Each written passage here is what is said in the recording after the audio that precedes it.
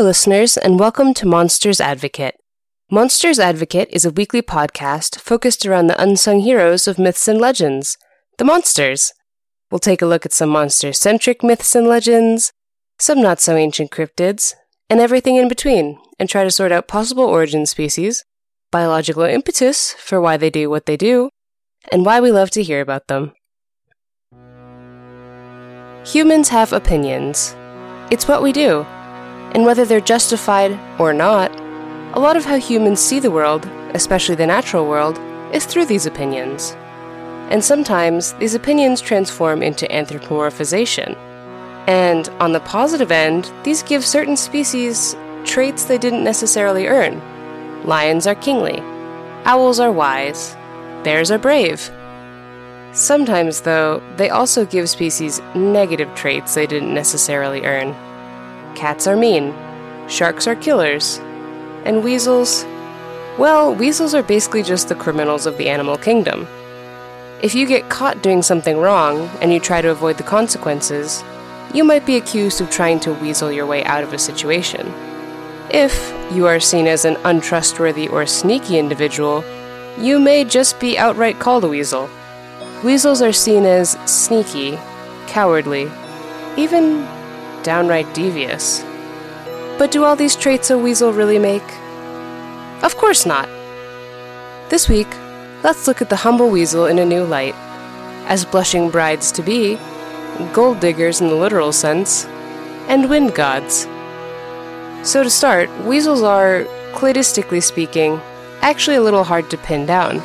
They are members of the genus Mustela of the family Mustelidae, a family that is one of the largest and most diverse carnivore families in the animal kingdom, and includes such stars of the animal kingdom as badgers, otters, ferrets, and wolverines.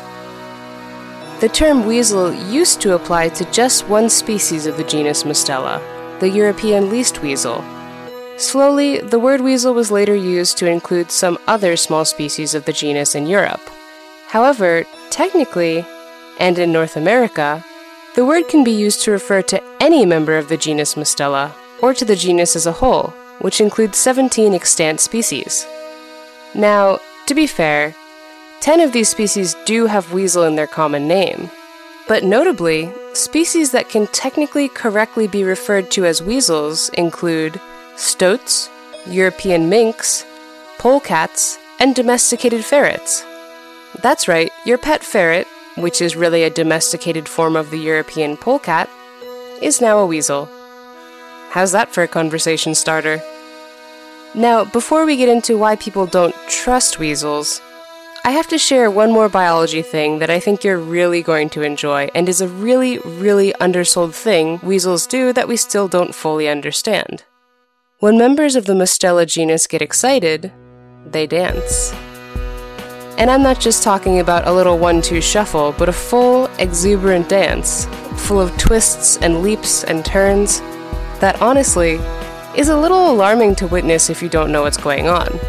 It's called the Weasel War Dance, and this wild leaping is thought to potentially be a method to confuse or disorient prey in the wild. Stoats will often employ the Weasel War Dance when attacking one of their favorite prey animals, rabbits.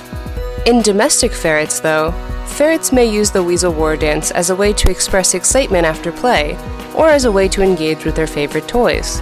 The domestic Weasel War Dance typically consists of a series of hops sideways and backwards, twisting, back-arching, and a frizzed-out tail. The movement is accompanied by a clucking vocalization, which is referred to by ferret owners as duking. Now, to understand why weasels are not known for their incredible dance skills, we have to look a little bit at the complicated cultural significance of weasels throughout the world. For example, in North America, opinions on weasels very much vary on a tribe-by-tribe basis. In the eastern Algonquin tribes, weasels were often associated with evil sorcerers, whereas in Plains tribes, weasels, particularly weasels in their winter phase coat, which is white like the snow, were associated with good medicine, and their pelts were worn by medicine men and chiefs. Because of this change in coat color from summer to winter, to the Blackfoot the weasel symbolized the cycle of life and death, and was considered a sacred animal. The Alaskan Athabascan tribes associated weasels with wealth, and weasel tails were sometimes carried as a good luck charm to attract and keep wealth. But in Greek culture, seeing a weasel near your house right before a wedding was a very bad sign, especially if your house contained a bride-to-be. This is due to one of Aesop's fables, in which a weasel fell in love with a human man. Aphrodite took pity on the weasel and transformed her into a beautiful human woman, and the man fell instantly in love with her. The two were married, but at the wedding feast, all the delicious food attracted a mouse, who scurried past the table of the newly married couple. Now, I'm sure the weasel loved her human partner, but ultimately, she was all weasel at heart, and the temptation of a delicious mouse was just too much. The weasel woman ran after the mouse, and just like that, the wedding was off. Nature beats love. Now, heavy-handed moral aside, what concerns me about this cultural perception is that weasels mainly eat rodents, and so probably spend a lot of time around houses and grain storage places, where women probably encountered them. And what are you supposed to do about that? As an ancient Greek woman just trying to get married? How do you convince a weasel not to ruin your big day? In a specific region of northern Spain, next to the Basque area, a people called the Cantabri thought weasels were a good thing, but only once every 100 years. You see, once every 100 years, in the mountains and forests of northern Spain, a weasel or a marten would give birth to a creature called the Ramidrehu. The Ramidrehu looks similar to a weasel in body type, only its body is extra long like a snake. Oh, and its fur is slightly green, it has yellow eyes, and its nose is shaped like a pig's nose. This last bit of creature design serves an important evolutionary function, as the pig nose helps the Ramidrehu dig very deep holes in search of one of its favorite things, gold. In addition to this hobby of prospecting, the Ramidrehu is also extra desirable because its fur is rumored to heal any sickness. So yeah, if you can catch one, a pretty useful weasel to have around. In Japan, like most carnivores in Japanese mythology during the Edo period, the weasel was up to no good. Sometimes. Most of the time. A group of weasels, which is called a nate, could start large wildfires. And even hearing the cry of a weasel was seen as a sign things are about to get really bad for you. Now, on top of being able to start fires and bringing decline to people's households, as with most animals and everyday items in the Edo period, a weasel would only get stronger with age. And at 100 years old, a weasel became a yokai and would turn into one of two animals, either a Japanese marten or a badger. Sort of like a really weird evolution pathway. Now, if you don't have cladistics during the Edo period, I can actually see how you might think a Japanese marten is just a really old Japanese weasel. The two animals actually look very similar, but a Japanese weasel is reddish-brown and a Japanese marten is yellowish-white. So, being an observer in the Edo period who has seen how people age, you could totally make the argument that they're the same animals, a marten is just a weasel that's gone white with age. Not too sure on the badger though, honestly. Maybe it's because Japanese badgers are reddish-brown too, but bigger and thicker? If anyone's got an answer for this, hit me up, because I feel like there has to be more to it than that. But that's all I could find. Now, while a weasel may get up to trouble on its own as a yokai, as in the case of the Inugami, the trouble was often multiplied if there was a person controlling its actions. In the Tohoku region, or the now Nagano prefecture, there were families that were thought to be able to control weasel yokai, which were called Kudakitsune, which means pipe fox, or Izuna. Interestingly, Izuna actually means least weasel, but pipe fox is also a pretty apt description for a weasel, and way more fun to say.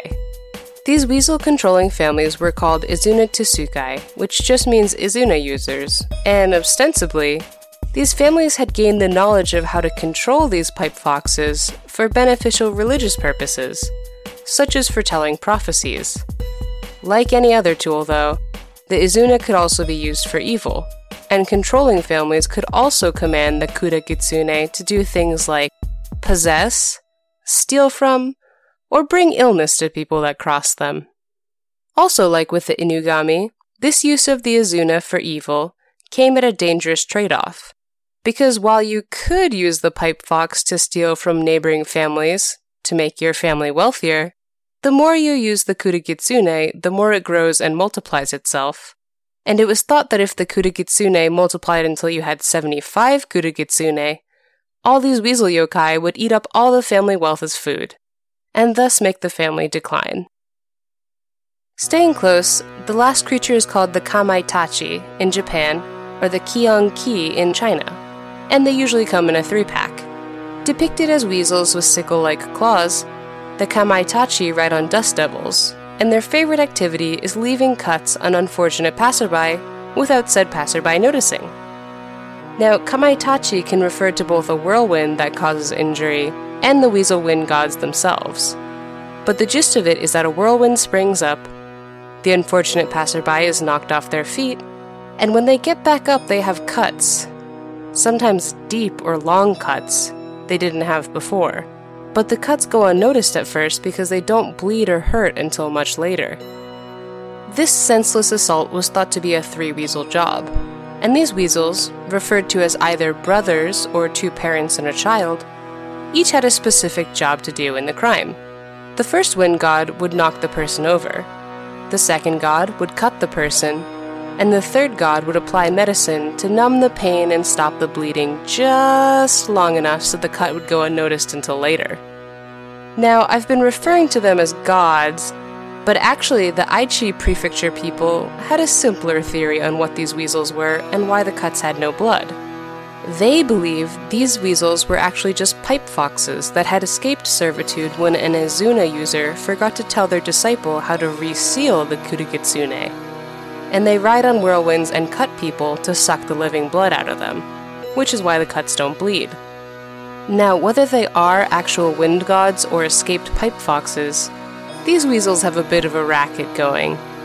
You see, these cuts are probably actually caused by the cracking of extremely dry skin, created by conditions that one might expect to find a whirlwind in.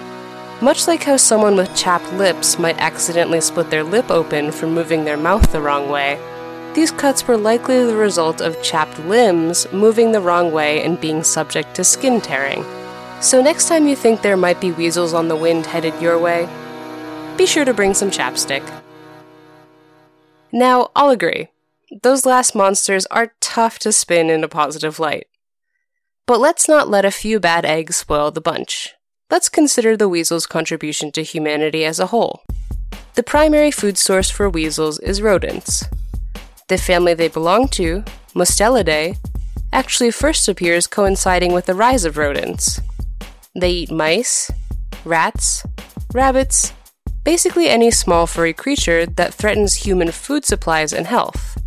And they can conveniently be found controlling rodent populations everywhere in the world except Antarctica, Australia, and the neighboring islands. This propensity for fiercely hunting rodents was admired among hunters, and one of the causes of the domestication of the domestic ferret is thought to be the hunting of rabbits for sport. They've also been associated with nobility throughout history, largely due to their coats, specifically, the ability of their coats to change color depending on the season.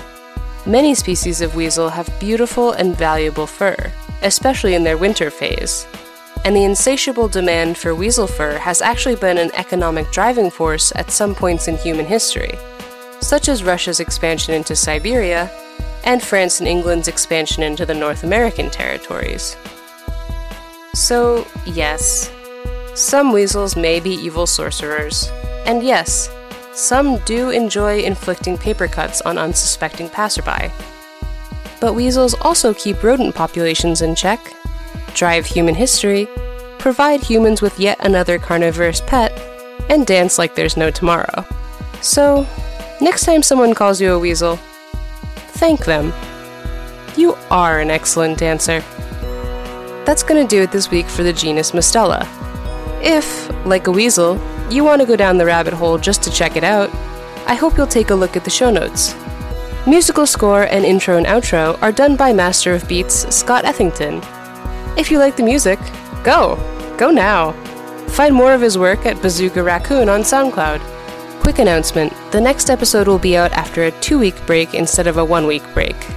I know, that's a total bummer, but our music producer is going on a much-deserved vacation, and I promise I'll spend the time cooking up something fun for when we get back.